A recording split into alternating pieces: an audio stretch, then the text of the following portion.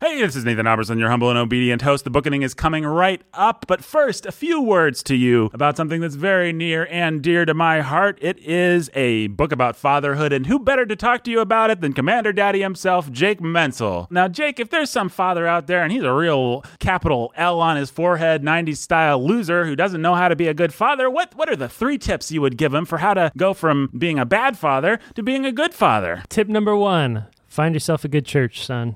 A church that will discipline you and love you. Step number 2, grow up, get over yourself, and be a man. Step number 3, read Daddy Tried by Tim Bayly. Ooh, I like that third step. Daddy Tried has been called by no less than John Frame the best book on fathering currently in print. That's right. So if you have not read Daddy Tried today, go get yourself a copy, a paperback copy from Amazon or Barnes & Noble, an e-copy from the Kindle store or iBooks, or now, for the first time ever, listen to Daddy Tried be read by Tim Bayly himself through audible.com. Go to audible.com if you're the kind of person that likes audible.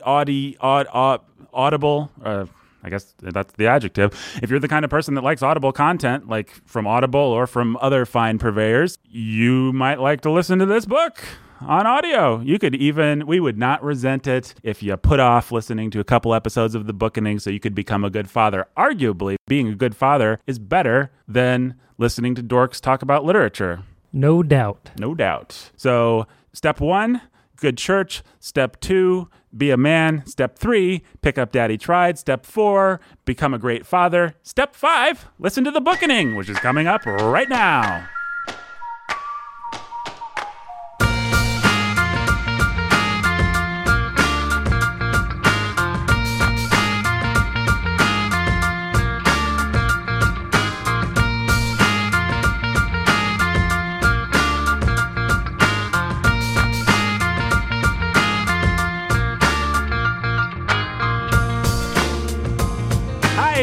Welcome to The Bookening. We're so glad that you're here. I'm not really going to talk about that. Try that again.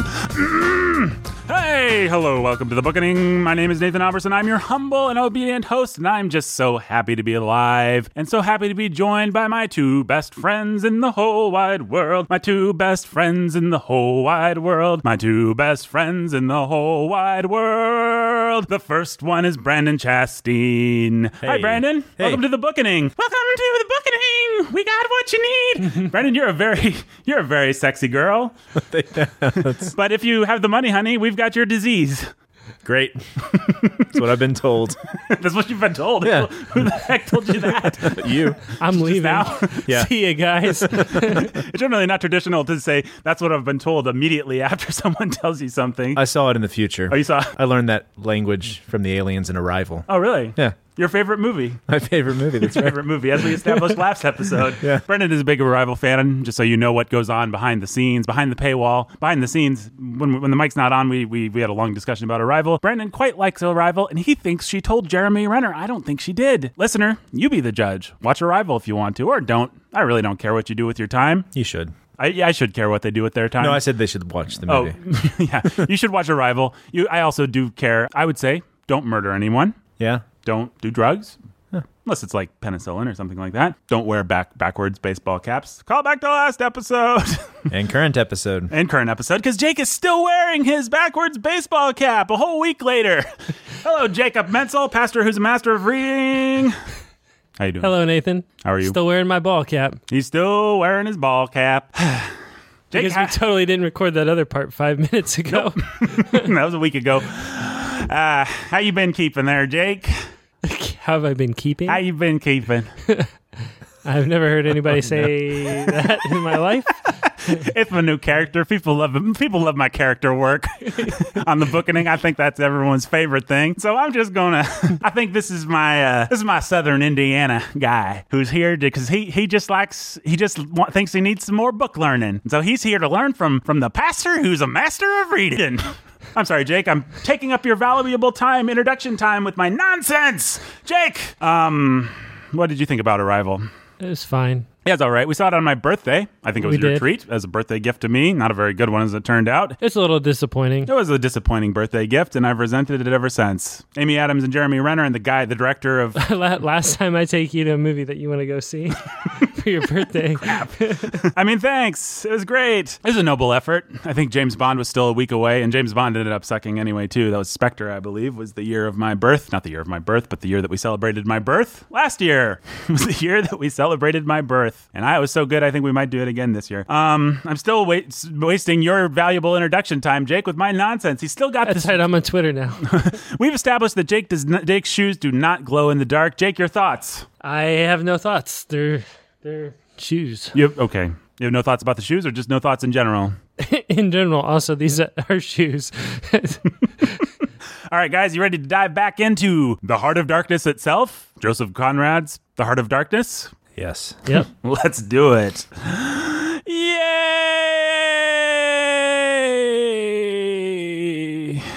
Or are we diving? Yeah, let's all make the diving yay sound together. 1, 2, 3. Yay! Folks, this is what you get when you give us money. We ramp it all up to 11. So if you want more, just keep giving us more money. And we thank you very much. We thank you for our Patreon. Actually, we should do Patreon shout-outs. Brandon, get ready for some shout-outs. You're our shout-out guy. Shout out to Beth.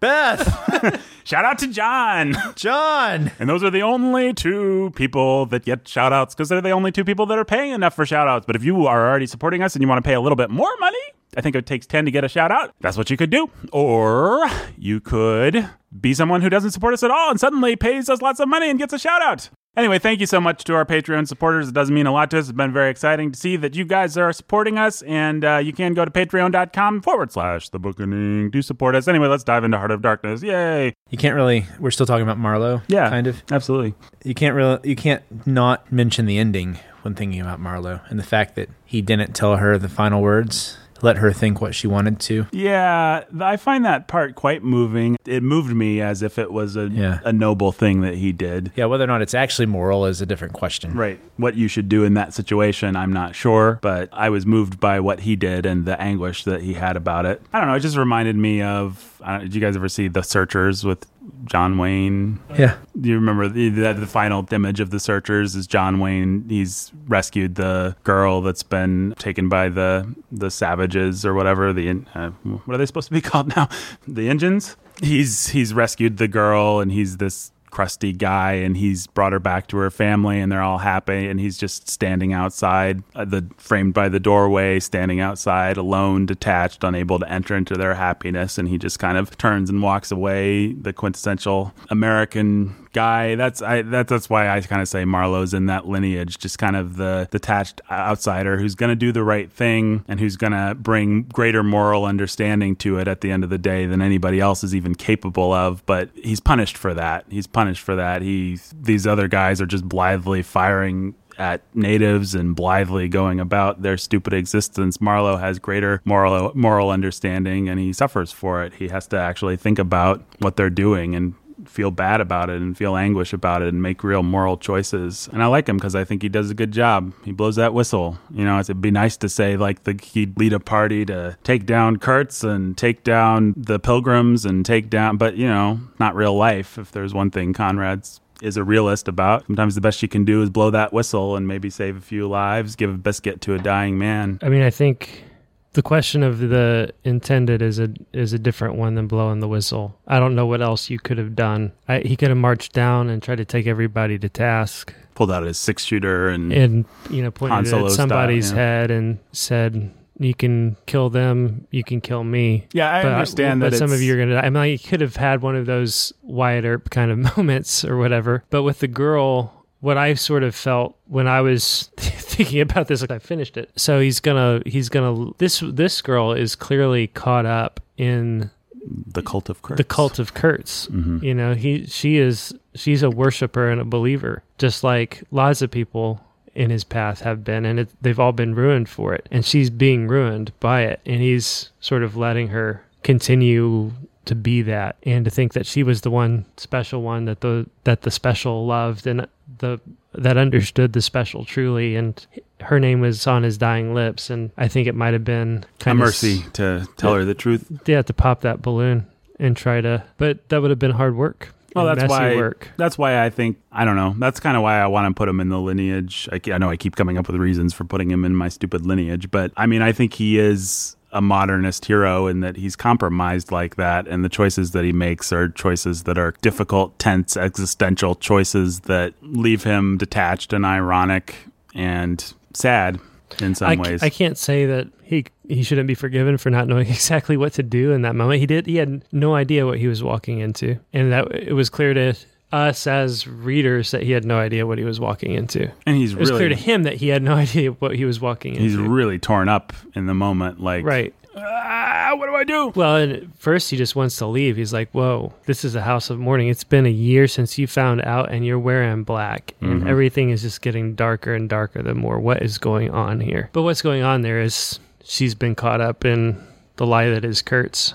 She's as much a slave and a worshiper as the natives that he had deceived on the island, in the Congo. In the Congo. What do you think, Brandon? Should he have told her? Well, I think he should have told her, but thing is it's consistent with his character that he didn't. Yeah. Yeah. It feels pretty inevitable that he did, right? It's consistent with his character that he didn't. And for one thing, you just don't have a good clincher for the story. I mean, if he tells her, then it's just like, okay. It is interesting that, and I think it fits in with the way that Marlowe. He could have done it. He could have done it and left her. And there are suggestions that he feels guilt over this because he keeps talking about women and the world that they live in, right? The little sweet worlds that they live in that are different than the man's world, that they have their world that we have to protect and not burst their bubble. The other thing is he totally sets it up by asserting how much he hates lies and telling lies. That's right. Like two different points and so he ends with a lie. There's a taint of death, a flavor of mortality in lies, which is exactly what I hate and detest in the world, what I want to forget, right? And so, yeah, he you know that he feels guilt over the fact that this is the way his story ends, that he tells this lie to this girl. Yeah, I guess I'm not arguing for it morally, obviously. I'm just arguing that I don't know that it's a complete act of cowardice. I think it might be an act of, you know what, I'm going to embrace the taint of death because I can do it and she can't. And maybe I'm an idiot. Maybe I'm a sexist for thinking that she can't. Maybe I don't care about her in some sense because I think she can't. But I don't know. I think there's something kind of noble about it in a very broken, compromised, the world sucks kind of a way. No, I think you have a point. I think in that world, I mean, as a man, you're around a mourning woman who you then have to tell her, she wants to know in particular what the last words of her lover were. You're going to tell her the horror. You're going to say, oh, it was your name. It was your name. Well, here, how about this? I don't know that I would do any better. Yeah. I think I would probably do the same thing. I'm not necessarily proud of that. There's a sadness and a guilt throughout the book about the compromises that you do have to take. The fact that he couldn't do more to save these people. The fact that he couldn't, in the end, when he was faced with whether or not to say the truth or a lie, he chose to lie. There is a sadness and a guilt, I think, that runs throughout the book. Part of why he needs to tell the story, right? Yeah, exactly. And so it's a burden that he bears. Of all the it's part of what makes the story beautiful. Is it's just this man telling this story to these other people, and the other guys feel it too. They feel that there's this tension in the story, and he doesn't quite know why. And it's not necessarily just the power of Kurtz. It's just the power of the fact that Marlowe sees and understands the world like he does. And it tells like a confession. There they are on a boat at night. He's unburdening himself. He's spinning a very interesting story, but he's unburdening his conscience. He's telling things that he hasn't told the world. Like, he could have destroyed Kurtz's reputation. He could have left exterminate the brutes on the pages that Kurtz gave that he later submitted to the company, but he didn't. And he does successfully tarnish the reputation of the company, even though he doesn't share trade secrets, which I thought was funny. It's kind of like the Antony. He's such an honorable man. Right? Because Brutus is an honorable man. I thought of two Shakespeare characters, actually. I thought of Brutus, that same sort of, or not Brutus. Antony? Mark Antony? Not Mark Antony. Who's the hero of that story, or the protagonist of that play? There's Brutus. Yeah, it is Brutus. I'm sorry. Yeah. The one who ends up compromising. And I thought of two Shakespeare characters, both of whom are compromised by being a lot more knowledgeable about human nature than anyone around them. That would be Brutus, and that would be Hamlet. And Hamlet's basically the story of a guy that's just like, I see and understand everything, and nobody else does, and man, this sucks, and I'm going to spend the whole play brooding about it. And that's kind of Marlowe. The tragedy of insight, or something like that. Except I think in the end, Marlowe's a better person than Hamlet. Right. He doesn't get all angsty about it. Right. Not like a better character, but just a better person. Right. Because I think that in the end he has more self-awareness than... That is the thing that makes him different, and I do think makes him a lot like Levin, actually, is he has this self-awareness. He just knows himself. And yet Levin would have blurted out the truth like a moron at the very He would have. page. He would have just been like, he said the horror, bye. So maybe maybe. Probably. I think he totally would have. I like to think. Levin would have. What am I trying to get at? I think what you're getting at is that, I don't know. I guess I want to say that Marlowe is compromised and there's a certain beauty in him doing the best that he can, but that sounds lame. I don't know. I mean... The book, Conrad knows that we're all compromised. Right. And that he's not a fool and he's not a saint. So Right. in the end, he's tainted like everyone else. But... I mean, you guys are right. He's a good guy. I like him for his virtues. I like the fact that he can feel the darkness whisper to him and then pull Kurtz back and so far as he's able and get the heck out of Dodge. It's interesting, the ending there kind of kept a lot of the British people who read the book at the time from seeing themselves in the novel. Like the rest of it was just this interesting story because, the end had a sweet little element of domesticity. Mm-hmm. And so that's what they really clung to. So they wouldn't have to look at themselves in the earlier parts as condoning this imperialism that was, like you said, I mean, it was awful. Yeah. What was going on. And they didn't want to see that, and they didn't want to face that. And so they clung on to this last sweet moment, which, I mean, it's like a little short story. It reminds me of, what is it, the White Elephants or whatever, Hills Like White Hills Elephants. okay with elephants, yeah. There's a lot going on in that little scene beyond just sweet domesticity. There's her foolishness, her unwillingness to look at it. Because she probably knows who Kurtz really was if she really wanted to think about If it. she wanted to think about it, Yeah. She knows that he's a guy that made a bunch of promises and grand things and then went off and died in the jungle without Yeah. her. She knows But that he's got a plausible... Marlowe gives us a plausible reason for her to be hopeful about that, right? Doesn't Marlowe say that he's pretty sure that she's like way higher class That's and right. that he needed to go out and make a fortune? It would be very easy for her to cast all of his super intense endeavors to be like the best ivory guy that the company has is all about her. That's right. Which then goes to the... I'm remembering this right. He does mention a couple times that the women have these precious worlds they live in, right? he's talking about his aunt originally, but then he extends it to all womankind to say, they live in this little world. If it saw one day's light in the... So there is these... I mean, I guess I've already made the point, but there are suggestions throughout this whole thing that this one last thing, this one lie that he tells her is really something he struggles with. It's queer how out of touch with truth women are. They live in a world of their own, and there has never been anything like it and never can be. It is too beautiful altogether, and if they were to set it up, it would go to pieces before the first sunset. Some confounded fact we men have been living contentedly with ever since the day of creation would start up and knock the whole thing over. Yep. Given the fact that that's what he believes, perhaps stupidly, I don't know, he decides to not knock her story over with one fact. It's the heart of darkness. Yep. Is that it? Are we done? No. If this... I don't want to say the worldview. We want to avoid that word, right?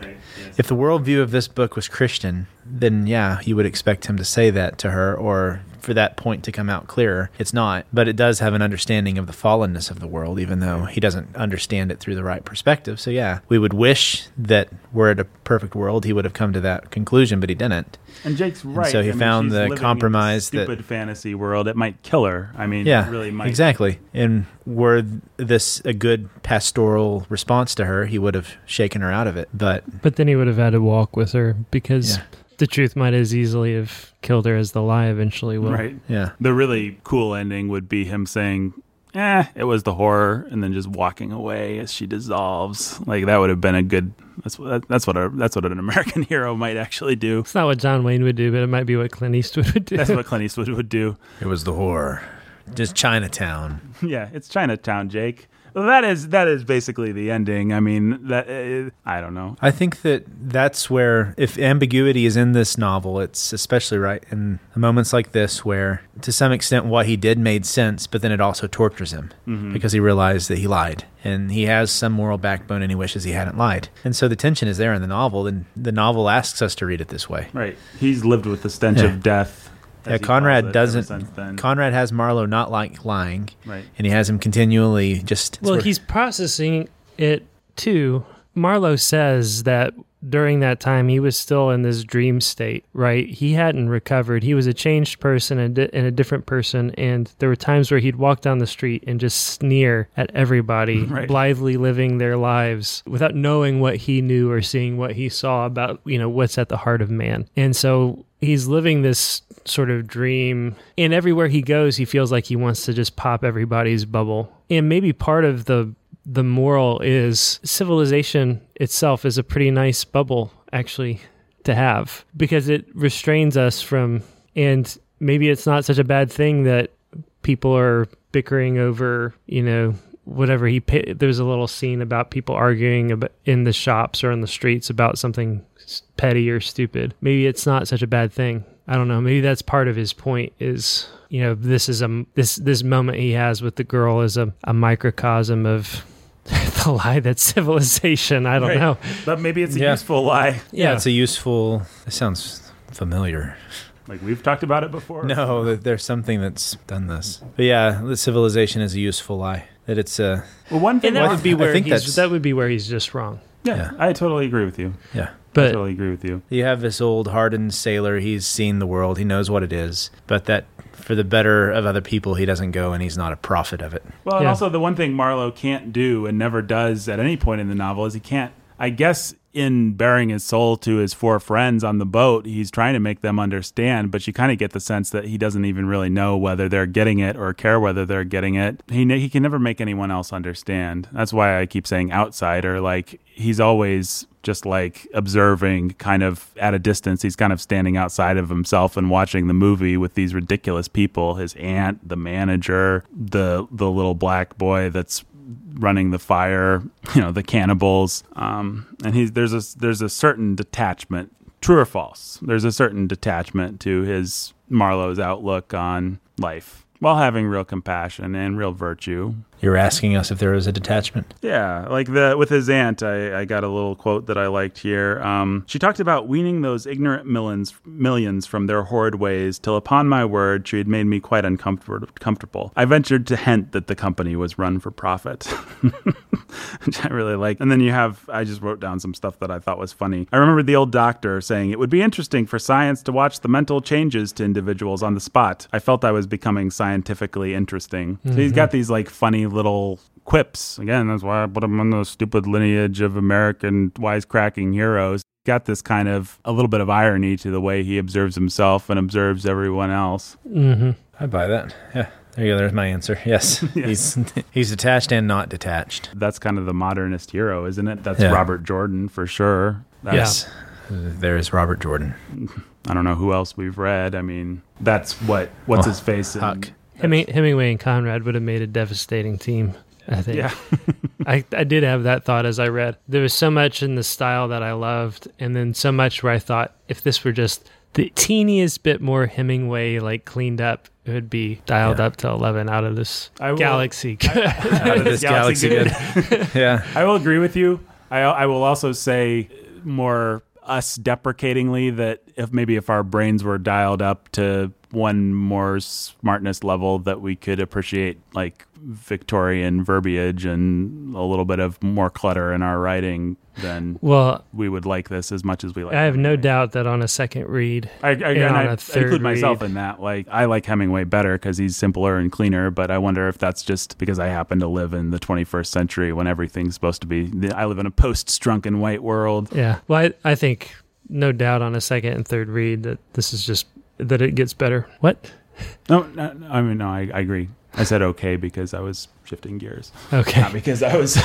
I'm depressed at your answer. No, I thought it was a good answer. It Okay. sound a little sad. You shut me down. No, I didn't. I did not mean to shut you down. No, I will open you up. I'm going to poke it with a stick one more time, and then I'll let it go. Is there anything I've said that's stupid? Irony, detachment. Did you not like that? Do you want to? I just hadn't gone there in my mind yet.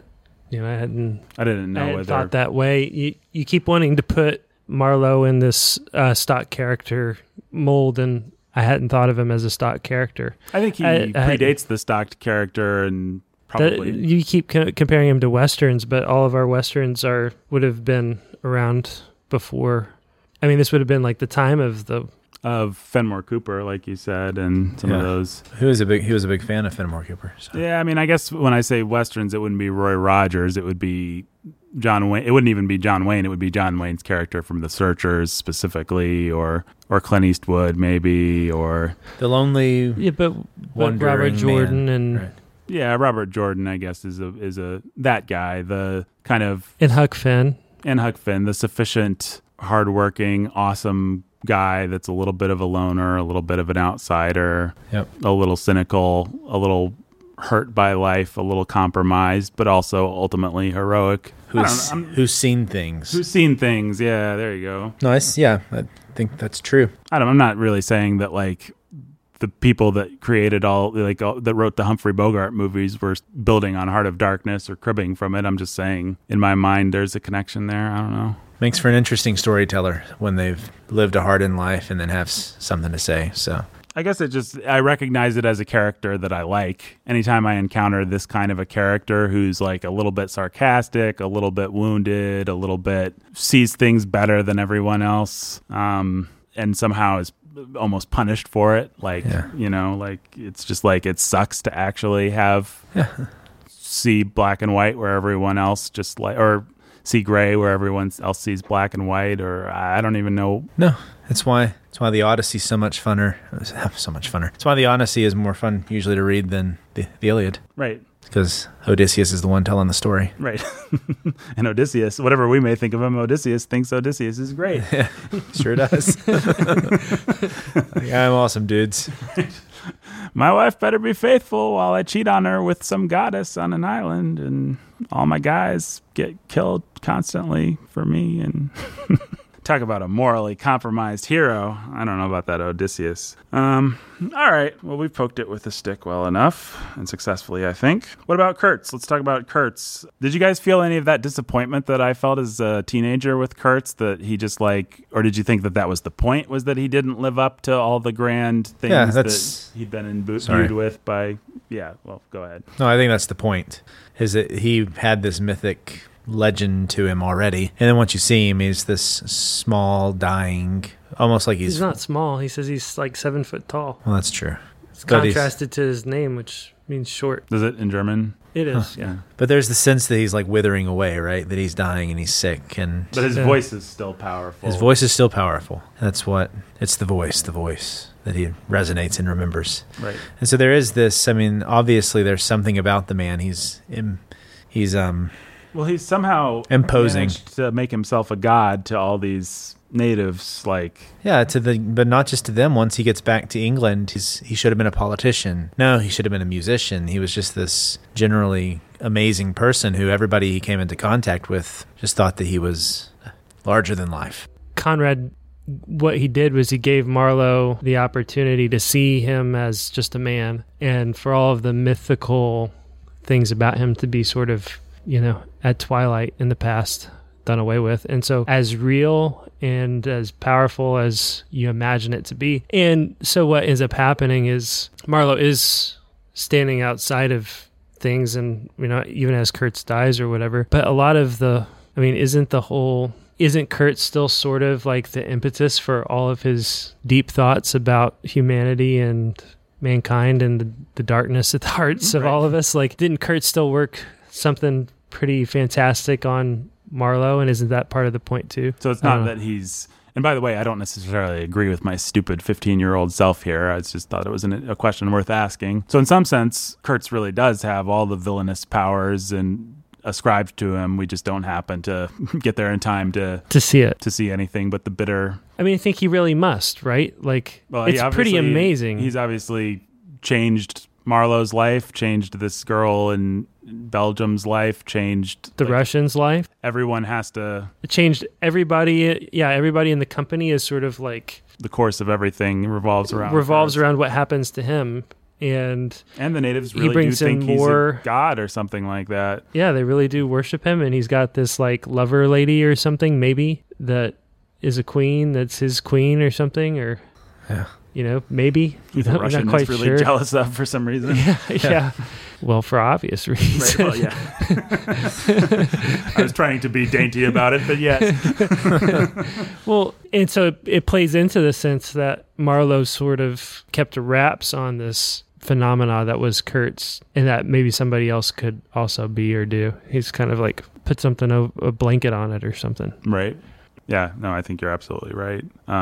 Is there anything else to say about Kurtz? I mean, I guess he's more of a symbol than a... I mean, he's the symbol of the power that's at the heart of this novel. He's what? I mean, you could say he's a symbol of imperialism, of the way that power can corrupt good intentions, all these things that people talk about when they talk about Kurtz. He was always missing something, though, fundamentally from the beginning, though, right? Yeah, I have the quote here. It was when he's talking about the heads on sticks when they come to Kurtz's encampment. I want you clearly to understand that there was nothing exactly profitable in those heads being there. They only showed that Mr. Kurtz lacked restraint in the gratification of his various lusts, that there was something wanting in him, some small matter which, when the pressing need arose, could not be found under his magnificent eloquence. Whether he knew of this deficiency himself, I can't say. I think the knowledge came to him at last, only at the very last, but the wilderness had found him out early and had taken on him a terrible vengeance for the fantastic invasion. I think it had whispered to him things about himself which he did not know, things of which he had no conception till he took counsel with this great solitude, and the whisper had proved irresistible fascinating. It echoed loudly within him because he was hollow at the core. Wow. Yeah, that judgment is borne out and reflected in, was it the journalist or whoever was saying he would have made a great politician for which party? Oh, it doesn't matter. What were his views? I'm not sure he had any, but he would have been great as an extremist. I think he was an extremist at heart. Like, It's just like he could have moved mountains for whatever he latched on to. He didn't have any principles, though. Yeah, which is where comparing it to that hideous strength is pretty inevitable, I think. He's a man without a chest. He can be whatever he needs to be. He's adaptable as long as he has his words and he has his wits and he has his ability to sway his rhetoric. If he's in civilization, he's going to be president or king or whatever. If he's in the jungle, he's going to be the god to the natives. He's the kind of guy that Plato would have hated, able to use his abilities and his large persona to sway crowds and become a demagogue, no matter where he's at. He could have been a Franz Liszt with the music. He could have been a Bernie Sanders. Or I guess a Donald Trump. Right. Long live the Trump. Long live the Trump. Yeah, I mean, there's a lot you could say about the way that he stands in as a metaphor for power, and is that, but you guys I'm sure people can come to those conclusions on their own too. Right. I mean, obviously, as Christians, we believe in the depravity of man. We believe that we all have the heart of darkness apart from God's mercy on us. Do you guys agree with this conception of Marlowe as someone who was empty somehow, and therefore the basic depravity or savagery, the great solitude of the jungle could whisper things that perhaps it whispered to Marlowe and they just kind of bounced off of him because Marlowe was a different sort of guy? Are there those people like that out there, like Kurtz? Yeah, I think so. I think one of them might be president. I think that there are people of great ability with absolutely zero principles, and politics is a great place to find those kinds of people. Whatever is the path of least resistance to use their gifts of eloquence and their powers of persuasion to gain power, they find it. And that's why you find politicians that flip-flop on... That's why politicians do flip-flop on issues and flip-flop parties, just as is convenient to them. There's just so rarely... The kinds of people that can get themselves in that position are people of men of principle. But yeah, I think they're all over the place. I think absolutely that kind of person put in the position that Kurtz found himself in with the right abilities would absolutely take advantage of a whole population of people the way that he did.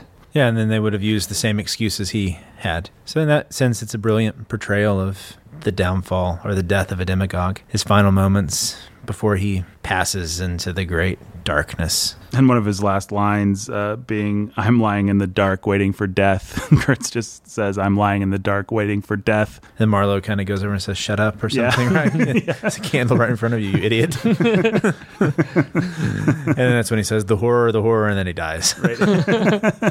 I think Conrad was an atheist. Is that correct, Brandon? I don't know. I mean, you couldn't just come out and say you were an atheist for the most part at the time, maybe, but... There's no evidence that he was a Christian. Right. Yeah. We would articulate Kurtz differently. I think if we were writing about him, I think we might make some allowance for the fact that everyone has the knowledge of God and then they're somewhere. So it's kind of like the same problem that we had with talking about Kathy. It's like, yeah, some people's daddies don't love them and they become serial killers, and some people's daddies don't love them and they become factory workers. So there is a difference in how much the darkness can whisper to some people, but I don't quite know how to put my finger on that. And I don't know that Marlon or Conrad asks you to. Because then there's the issue of his final words. What's the horror? What's he seeing? Himself, right? Yeah, and so that's the college student freshman. He's hollow, but then I think that Conrad is still saying that once you're faced with your death, even the most hollow person will see that he's still left with the guilt and the... Yeah, I mean, like I said, guilt is the major theme of this book, and at the end, he can't do anything about it, and so it's just the horror. It's the heads. Apparently, they're all different. There are all sorts of people that they think that Kurtz is based on. He might actually be based on real figures. I forget his name. But there was apparently a general who actually went out and had heads on stakes around his huts and some pretty horrific things that he did. And so this was kind of Conrad's condemnation of that sort of power and the empty rhetoric that governments use and people in power use to take advantage and use their power for evil purposes. So whether it's for, philanthropy, that's the word Dickens hated. Mm-hmm. He hated the philanthropic movements because, they just led to these empty charities that really didn't do anything. Right. And so you see the similar things here. The big sweeping ideas of improving the inferior races just ends up, just like the ivory trade just ends up taking advantage of them, and you have them dying horribly while building a railroad. The philanthropic or the educational move also just ends up have power over them with one of the beautiful maids as your wife and the heads of your enemies on stakes. They all go to the same place. Yeah. I mean, I guess I'm sure it's a hackneyed phrase, and I don't know whether we probably used it before, but it's the banality of evil, isn't it? It's just like you expect. I certainly, as a 14, 15-year-old, whenever I read this book, I expected this grand Faustian guy, that had sold his soul to the devil, and he was just going to be this really cool Shakespearean villain, that Marlowe was going to be pitted up against a little bit. More like what Marlon Brando is in the movie. He said Faustian. I really love that he called the Russian a papier-mâché Mistopheles. Papier-mâché Mistopheles. Yeah, that's pretty funny. Awesome. That's a great line. Yeah. Well, I think it's to Conrad's credit that he doesn't give us that. Yeah. No, I think we get the whole myth, but then we get the man as he's dying. And that I think it fits in with the story he's telling, but also the fact that what we want to see Walter White while Walter White is strong. Mm-hmm. But all we get is Walter White while he's dying in the car at the end. Well, that's what makes the ending of Breaking Bad suck so much, is that they couldn't commit to this. Yeah. I mean, I like Breaking Bad. I like the ending even, because I sort of like seeing Walter White pull one last awesome Faustian, as I should have pronounced it, caper and blow away all the Nazis and be the cool Walter White. But yeah. I think they sort of sold the series out when they gave us that, because the real point that they were driving towards is that being Walter White sucks, and Walter White is a very petty, banal guy. And he should have ended alone in a cabin with his family taken away from him or something. Yeah, I don't know. Or maybe he should have ended on his way to maybe the real way to end Breaking Bad, if we just want to talk about Breaking Bad for a moment, probably the way to end Breaking Bad is to end, if you want to go with the super dark, depressing ending, it's him in the cabin paying the guy thousands of dollars just to play checkers with him. If you want to go with the slightly less depressing but still satisfyingly tells a good story ending, it would be you end it before that episode. You just end with him going away, leaving his family in tatters, his brother-in-law dead. Spoilers for Breaking Bad. Which you shouldn't need, because there are better things to watch on TV. Yeah. Intentional spoilers for Breaking Bad. Watch Family Matters. Fuller House. Yeah, Fuller House. Available now. There you go. Nah, I'm just kidding. Watch I don't know. Game of Thrones. No, don't do that. Oh, wait. People rely True Blood. No. People rely on us for critical opinions, guys. What should they watch? They should read books. They should read books. Oh. Listen to great podcasts. They should. I don't know, but it was sure was fun when Walter White blew away all those Nazis. So yay! Yeah, but that's just like he doesn't give you the itch of Marlowe pulling out the machine gun and blowing away all the bad guys and then going off and establishing some peaceful society with the natives, right? Right. You don't get that. You also don't get Kurtz winning and becoming the big, like getting he doesn't take his revenge he doesn't get back to the bonfire so that he can tell the natives to go and kill all the pilgrims and the corporate men either. He doesn't feed into your fantasies. Yeah, it's not one of these dumb, dark TV shows like the ones we were just talking about where it's just like evil wins and darkness wins and the world is dark, man. But it's also not like... Hashtag grittiness. Right, Yeah. gritty reality. The Kurtzes are the ones that win. If you're a Marlowe, you'll lose. So it's not fakely gritty like The Walking Dead and all that stuff. And it's also not angsty, postmodern, real man either. It's just... this is probably how it would have actually played out. And here's what this says about Kurtz, and here's what it says about power. You know, into this sense, it does feel a lot like the realism of Tolstoy in the sense that the way things play out there just sort of seem inevitable. And the story tells you the meaning that you should get out of it. Yeah. And I think the only moment that, and maybe this is why I had to poke it with a stick so much, the thing with the lady at the end is the one thing that feels like this is a choice that the writer's making now. And why is he making that choice? And is it a good choice? Everything else, I think, up to that point feels... Well, the only reason I think it's a fine choice is because I think that that's the thing that still tortures Marlowe. Yeah, I think that's true. It's like it's his mistake he made. Right. And That's so- certainly why he bears the guilt of the whole thing. Yeah. I guess there's one more question I have to ask. Is the novel racist? Terribly racist. You shouldn't read it. Okay. Every character's named Cotton. Is this novel as racist as Boys of Blur? I shouldn't have taken us that direction. Let's back up. Well, Chumbawamba is not a big fan of this novel. No, Chumpawamba wasn't. He's famously said that Conrad was a bloody racist. And he admitted that the novel was anti-imperialist, showing how... But he said it's anti-imperialist because it shows how white men degenerate and start acting exactly like the brutes that they've... You know what? Civilizing. I think all these claims of racism, they might have gotten Conrad down, but I think he'll get up again. I don't think you're ever going to keep him down. Wow. Wow. Thank you. Nicely done. Is it racist? Hey, it's a question, people. The people want to know, Jake. Here's the question. My answer would be, was the British Empire racist? Yes. And were most people, including people who were fairly good people, going to be racist? Yes. Yeah. And so therefore, was Marlowe racist? Yeah. But Marlowe, to me, seems about as unracist as a person at the time could be. And that's the answer, and that's a fine answer. He's a man of the world. He has the whole some point is he's appreciation. asking the question. He's got, maybe he's starting out with very racist presuppositions, but he's sitting there and he's thinking out loud as he's telling this story. These are men. Yes. Right? These are men. What separates this man from me? And he's trying to get at, he sees the humanity in the people of Africa, and he's trying to wrap his head around what's the difference between me and this man, and why are we treating them this way, and why do we feel like we have the right to sit on the end of the boat and just pick them off for sport? What's going on here? And he's processing it through the lens of Kurtz being completely degenerate. And who's the bigger savage? Who's the bigger monster? Clearly, Kurtz is the monster, right? Who goes in the monster squad here? Right. It's Kurtz. And Marlowe is telling us that the monster and the villain of this whole story is Kurtz. And it's us. These are people, and we're taking all of the tools. If he were a Christian, he would say, we're taking all of the tools that God has given us in the West, all of the heritage of Christendom, and we're using it to oppress men and women made in the image of God. How dare we? There will be hell to pay for this. And then That's going what he back would to say. civilization, and we have the gall to put this veneer over it. And pretend that we're being noble, philanthropic. Right. I would say candidate for the Monster Squad is the British Empire.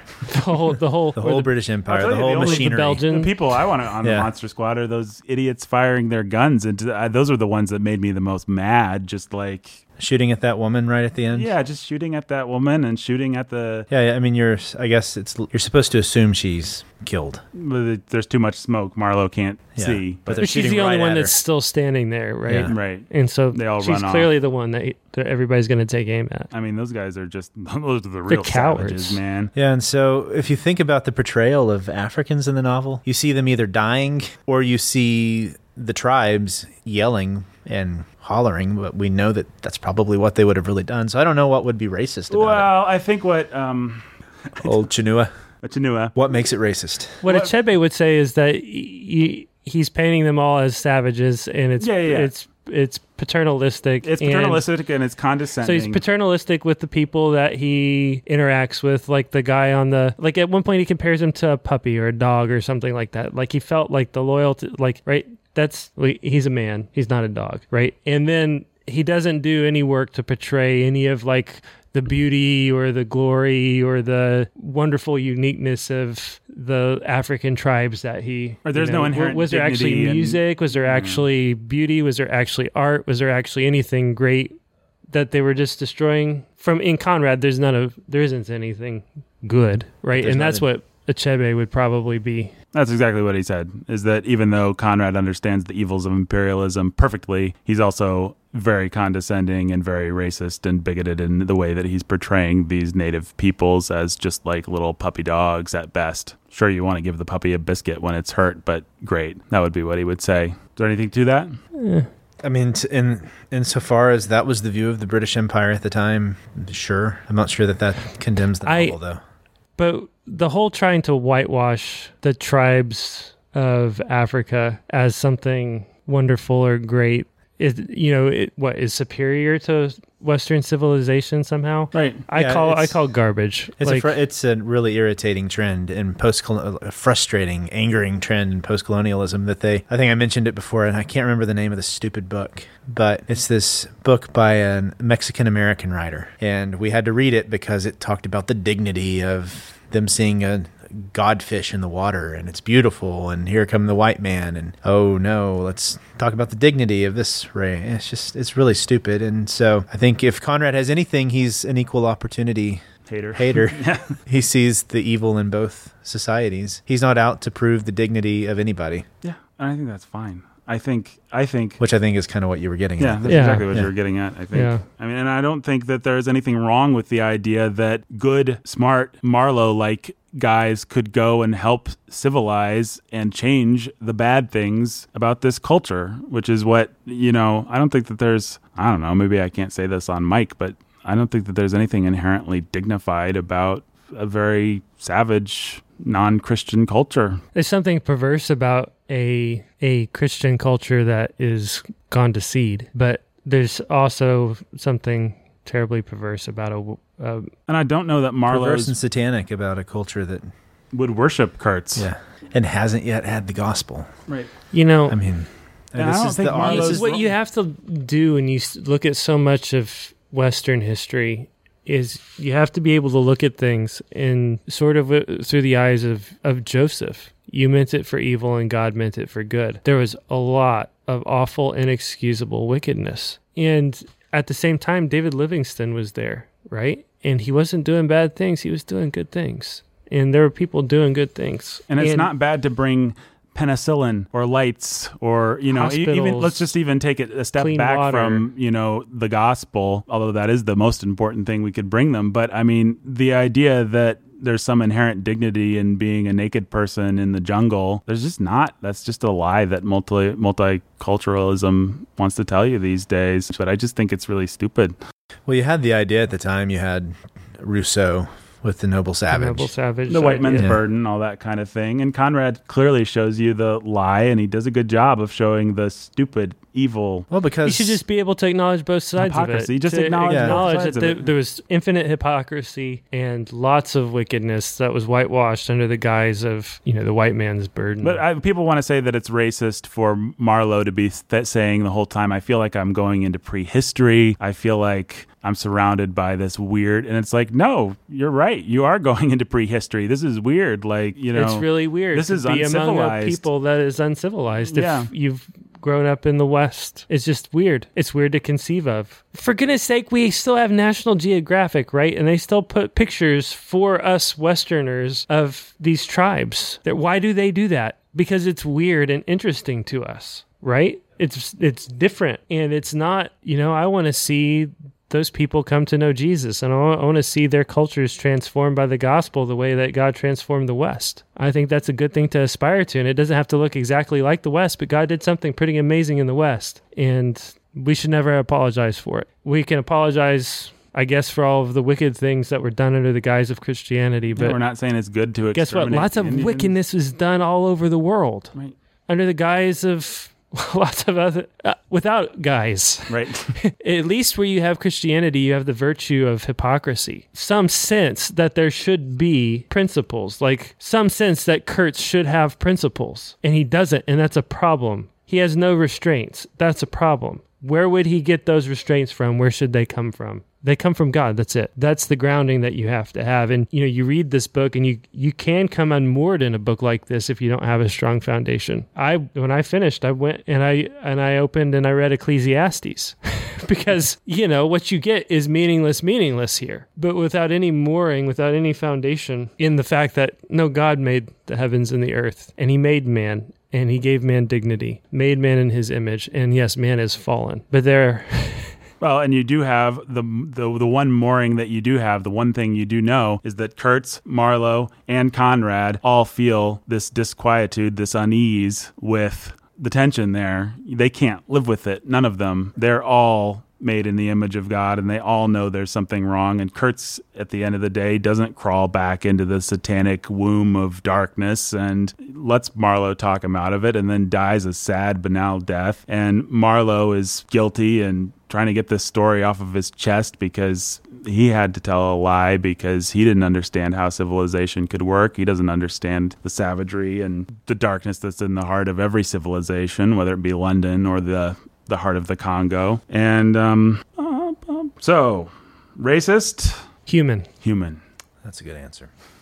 Human. No, he's a man in his time, and we all are. Yeah, and I just thought there was some kind of charming moments of Marlowe. Marlowe seems like a really cosmopolitan cosmopolitan in the best sense. It's just a man of the world who kind of knows and respects and is cynical in equal parts about everybody. There's the part where the cannibal, they hear the people and he says, what would you do if we got one of them? And the cannibal just kind of smiles and says, eat them. And Marlowe understands the joke. Well, he said the whole point, I think I mentioned it, the whole point of his art is to at least make you see. Mm-hmm. And so I think the word human is very fitting for Conrad, because at the end, he just wanted you to see the world as it is. And so how was he going to see the world? He was going to see it as someone from the British Empire who had actually been to Africa and had seen the evils that were there, and who had perception and who had sympathy and who had real discernment and concern for other people would have seen the world. And that's how he wrote the book. He's trying to pop the bubble that Marlowe couldn't bear to pop for the girl or for anybody, but I guess the three people on the boat, or the three people still awake on the boat. But Conrad's popping the bubble for us. Right. Yep. And showing us the value of story while doing it, right?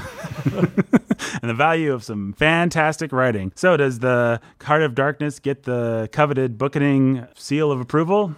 Oh, unreservedly, yes. Unreserved? Without question. What's that? Without question. Without question. Well, I guess that just means we should play the music and do the credits, right, guys? That's right.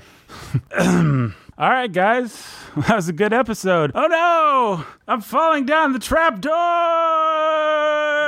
Oh no. You're kidding me. I thought we moved rooms for this reason. Lock the doors.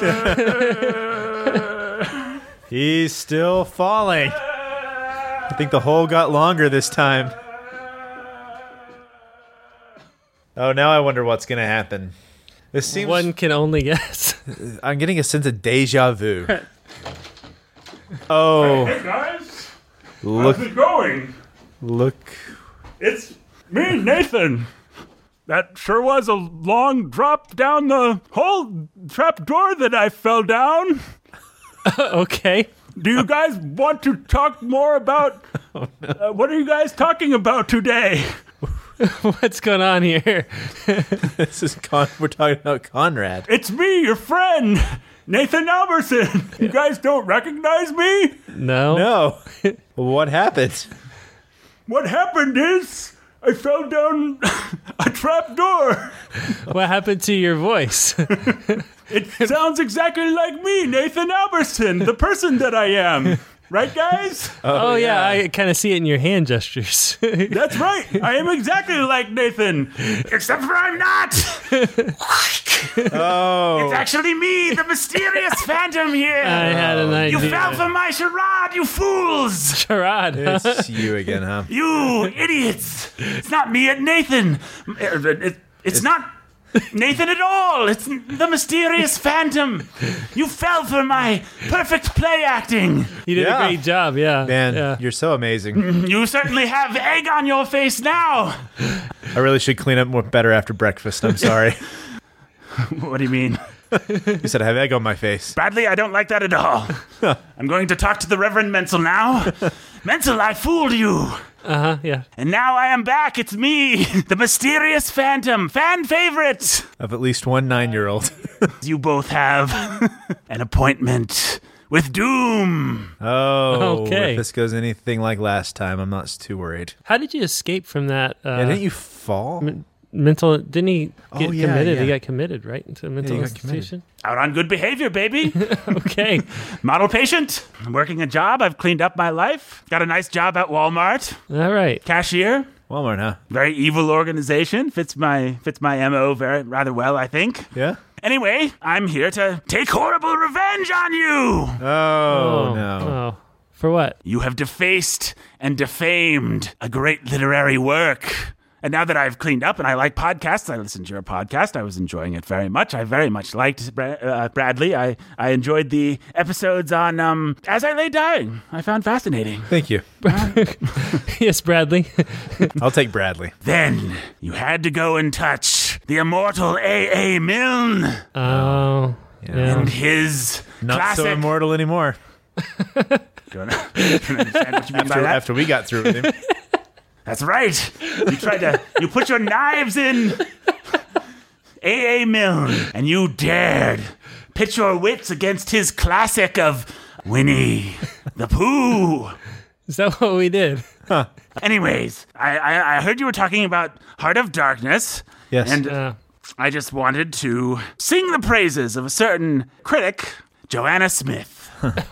Okay. Okay. She wrote an article, I think the premier article upon Heart of Darkness, called Feminist and Gender Criticism and Heart of Darkness. Oh. Oh, that's awful. I'm sure. It's not awful, it's wonderful. I would go so far as to say Miss Joanna Smith may be the future Mrs. Phantom. Let me read to you the dulcet tones of Miss Smith. Can you read somebody's dulcet tones? Yes! Listen to this. A story about manly adventure narrated and written by men? Heart of Darkness might seem an unpropitious subject for feminist criticism. Oh, really? Yeah, I bet. However, two colonializing ideologies operate in Conrad's story, and a feminist reading can interrogate those interrelated ideologies of gender and empire. To do such a reading is to engage in a feminist critique of ideology, for, quote, feminist thinking is really rethinking. What? An examination of the ways certain assumptions about women and the female character enter into a fundamental assumptions that organize all our thinking. Such rethinking about Heart of Darkness reveals collusive imperatives of empire and gender. Marlowe's narrative aims to colonize and pacify both savage and dark women. I really hate you right now. You hate me? The mysterious phantom? Go away. I thought maybe you had been stricken dumb by the brilliance of Joanna M. Smith's prose. Oh, you mean where she told us that looking at a story about men is maybe not the obvious place for women to think about the lack of women, but actually it's the perfectly fine place to think about. It's just stupid. I'm a little stung by those remarks, actually. I'm going to admit it. I find that to be hurtful and Well, that was a perfect example of how a lot of academic writing is just them finding a overly obtuse way to describe the obvious that is perfectly boring and unnecessary to talk about in the first place. you are accusing Joanna M. Smith, the beautiful, my beloved Joanna, of obviousness and stupidity. Well, she certainly doesn't think she's obvious and stupid, but What she's saying is that that's right. She doesn't. Neither does any. but we can rethink her writing to realize that she's obvious and stupid. You can't rethink other people's writing. Well, she's trying to rethink Conrad's That's writing. not what she's doing at all. That's what she said she was doing. What she was saying was that a story primarily about men might not seem like the place to look for feminist or female ideologies.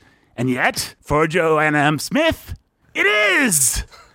It's brilliant! Isn't that where feminists always look for feminist ideologies? In things and stuff, in everything. that are particularly dominated by men. I don't understand what you mean. You have to explain. Hey, Phantom, why don't you tell us what you like about that quote and why it matters? Because it's brilliant!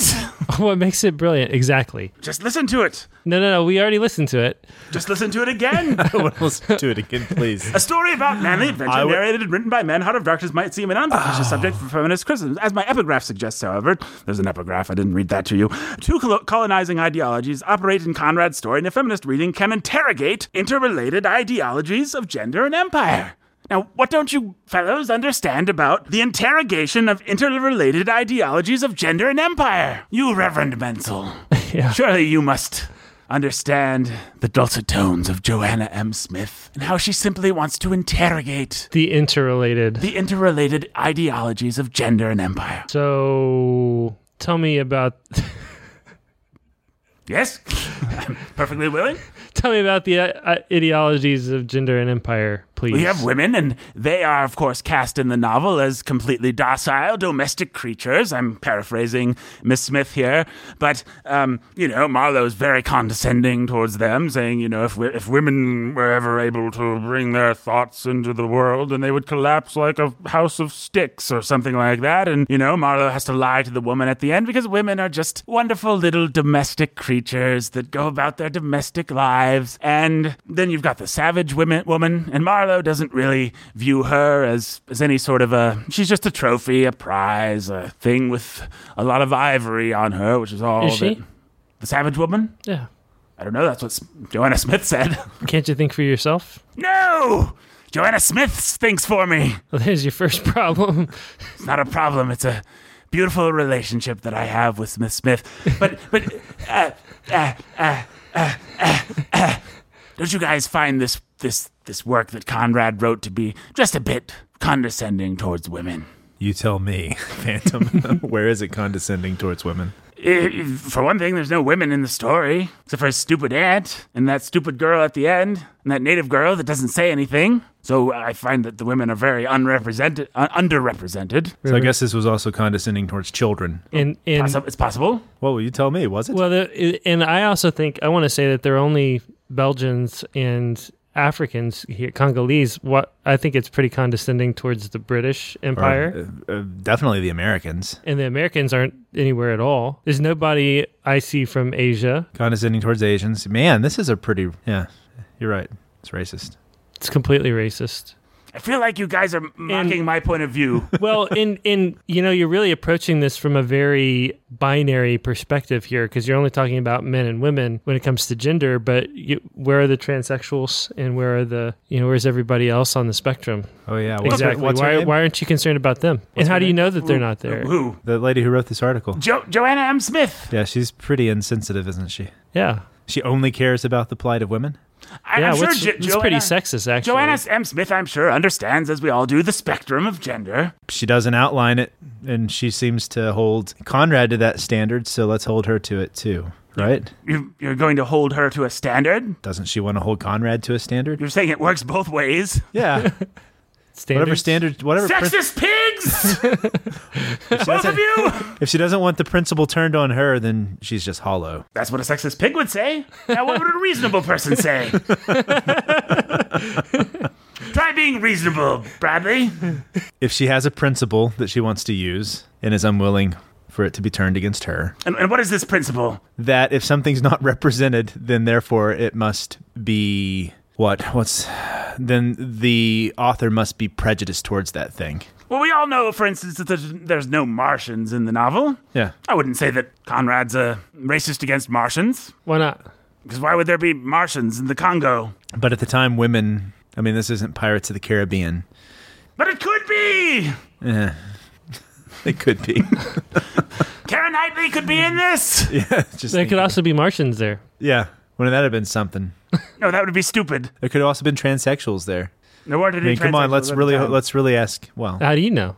I mean, come on, let's bank. If we only want the most progressive stuff, right? Look, what Joanna M. Smith is saying is that She needs to make a living somehow or another, and she's found her shtick. Yeah. she doesn't need to make a living. Oh, Once she gets that sweet phantom sugar money, she just needs to find the right man. she just needs to find the right man. I think she needs to listen to more podcasts, perhaps this one, and hear me thoroughly trouncing the both of you in this argument. Sexist pigs. Let me just read one more quote from Miss Smith here. Oh, here we go. Feminists stress that while all women are female, they are something else as well, such as African American, lesbian, or Muslim Pakistani. Yeah. Let's categorize people. Those are really symmetrical categories, too. Some are serial killers. Very much doubt that. Some are liars. Very much doubt that as well. What's your point? Why that quote? I don't understand, Stanton. It just jumped out at me! Brilliant, yeah. Well, I mean, as we all know, females are females. Yes? And some of them have black skin. Some of them have white skin. Racist! some of them have religious convictions and some of them don't. Yeah. Thank you, Miss Smith, for once again stating the obvious and making it sound like it's some sort of political thing. Here's the actual quote I was looking for. You can both shut up now. That the laundress is silenced indicates Marlowe's power as the masculine narrator of his story to conceal not only her story, but those of the other silent women in Heart of Darkness. What? I didn't follow that at all. The Who story? Is that a name for, like, the woman? The laundress. The laundress. She's the person that the, I don't know, I didn't actually read the novel, but there's this guy. Oh, yeah. He's taught her to do the laundry. That's He's why taught her to, and she's serves as silenced. so We don't stark. actually hear her point of view. We don't actually really even hear Marlowe's aunt's guess point what? of view. Or the woman. We only see Marlowe's perspective on Guess it. what? And that's rather limiting, isn't it? Well, you want to know? Marlowe is telling the story. And therein You know what? lies the problem. You're right. Men should stop being men. Then the unreliable narrator really troubles us because you know who really doesn't get to voice their opinion? The capitalists. I mean, they are really seen as being pretty bad. And I mean, I really wish they had a chance to just get up on a platform and tell us who they really are. We should have had Leopold's perspective on the whole thing, too, don't you I think? mean, I'm sure he could have really convinced us that he wasn't such a bad guy after all. I feel like you guys could be mocking me with irony, or you might be agreeing with me. Yeah, just Depending on how I interpret what you just said. And I choose to believe that you agree with me. You got us. Congratulations! You got us, Phantom. You're very smart.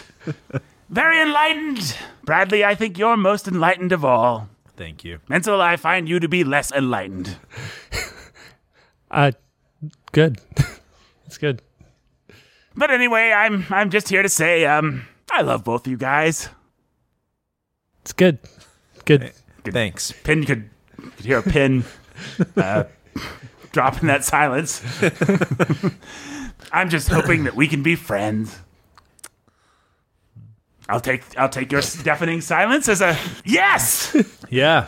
Yeah, sure. and that I can be featured on this podcast every week in Nathan's stead. Well, you know what? Maybe we could come up with an arrangement that would be mutually beneficial. Here's my proposal. I do the podcast. Bradley chimes in occasionally. Mental stands in the other room and cries. That's How does that strike you fellows? I like you, Bradley. I've got an idea. We give you your own very special podcast, and we put it in a very special place. Where would this special place be? Behind this magical wall we refer to as the paywall. Behind the paywall. Behind the paywall. It's your own magical land of make-believe. And- What happens there? Is Bradley there? Well, you get to run the show. I want Bradley to be there every week. Well, that's between you and Bradley. Bradley, It's between us. will you join me behind the paywall? I hear it's a magical place. Let's just say if you believe I'll be there, then it's possible. I choose, based on your words and the way you're acting, to believe you'll be there every week. Good. And loving every minute of it. Good. And, let's not tell Menzel. Let's not. Let's leave him outside the paywall. Yeah. It's a pretty dreary world outside the paywall, I think. Bleak and gray. Bleak and gray. But you say that behind the paywall's magical? It's magical. What kind of magical things are there? Well, there's all kinds of secret things that go on behind the paywall that... Are we talking about goat sacrifice here? No, we're just talking... Do you like goat sacrifice? When someone says secret things, my mind always immediately jumps to goat sacrifice. Well, You're a very strange person. would goat sacrifice make this more appealing? Frankly, sounds kind of disgusting, and I'm ashamed that you brought it up. Then There's no goat sacrifice behind the paywall. Zero goat sacrifice! zero goat sacrifice. You heard it here first. 100%. Goat sacrifice free. Well, I suppose I could be persuaded. How much does it pay? Nothing. Brilliant! You get I to already make like $8 an hour at Walmart, fellows. So I will do my own show behind the paywall. This sounds wonderful. And I bet there will be unicorns. Now, if listeners that are listening to this right now wanted to join me behind the paywall, how would they do that, Menzel? They'd go to patreon.com/thebookening and pledge it to give at least $4 a month to support this podcast right here that's on the other side of the paywall. And also, more importantly, to support my podcast. Right. It's really all about your podcast behind the paywall. It's the only way they get access to it. That sounds like a pretty good deal. It's like a golden ticket. I'll start doing episodes right now. Great. Hello and welcome to the Phantoms Behind the Paywall show. I'm joined here by Bradley. Hello, Bradley. Hey, Phantom. Welcome behind the paywall. It's great to be here. What do you want to talk about today, Bradley? Should I go in another room and cry? You can cry right there. It's okay. Okay. Just start crying. So, Bradley, Hey. how do you feel about the tears of your enemies? Oh, they're bittersweet. Oh, so you actually drink that's kind of weird. So how do you drink the tears of your Enemies? enemies? Yes. I usually ask them to cry over a chalice that I have always with me. And they're your enemies, and yet they're willing to do this? Yeah, I mean, How do you make them cry? Do you tell them a sad story or something? the sad story of my upbringing. Oh, what happened to you in your upbringing, Bradley? I'm so sorry. It's a long story. We have all the time in the world here behind the paywall. Boy. Hello? Yes? Beatrice? Cancel my next 6 hours worth of appointments. Oh. I'm listening to a story. I thought Beatrice was your dead wife. It's also the name of my secretary. It's possible I'm confused. Anyway, go on with your story, Bradley. The next 6 hours are free. Oh, boy. Just you and me. Just me and you, huh? And Menzel crying in the corner. He just looks devastated over there. My dad was a political activist. Your dad was a political activist. Yeah, and we were sent to exile, and my mom got tuberculosis, and she died. And then a few years later, my dad got tuberculosis, and he died. Wow, Yeah. that must have been very hard on you. I was sent to a canning factory as a young child. A canning factory. Yeah. And what happened next? I learned how to fight, worked my way up to almost defeating the heavyweight champion, but was knocked out. I ate a lot of raw eggs. No wonder you had egg on your face. Yeah, I know. Still there. It's hard to get that off. It Yeah. stains deeply.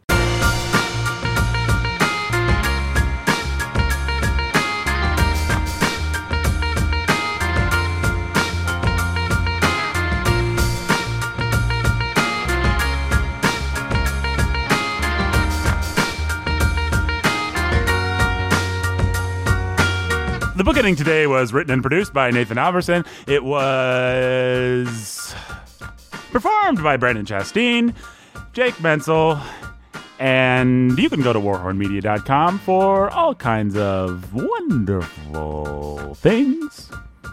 You can also go on Twitter and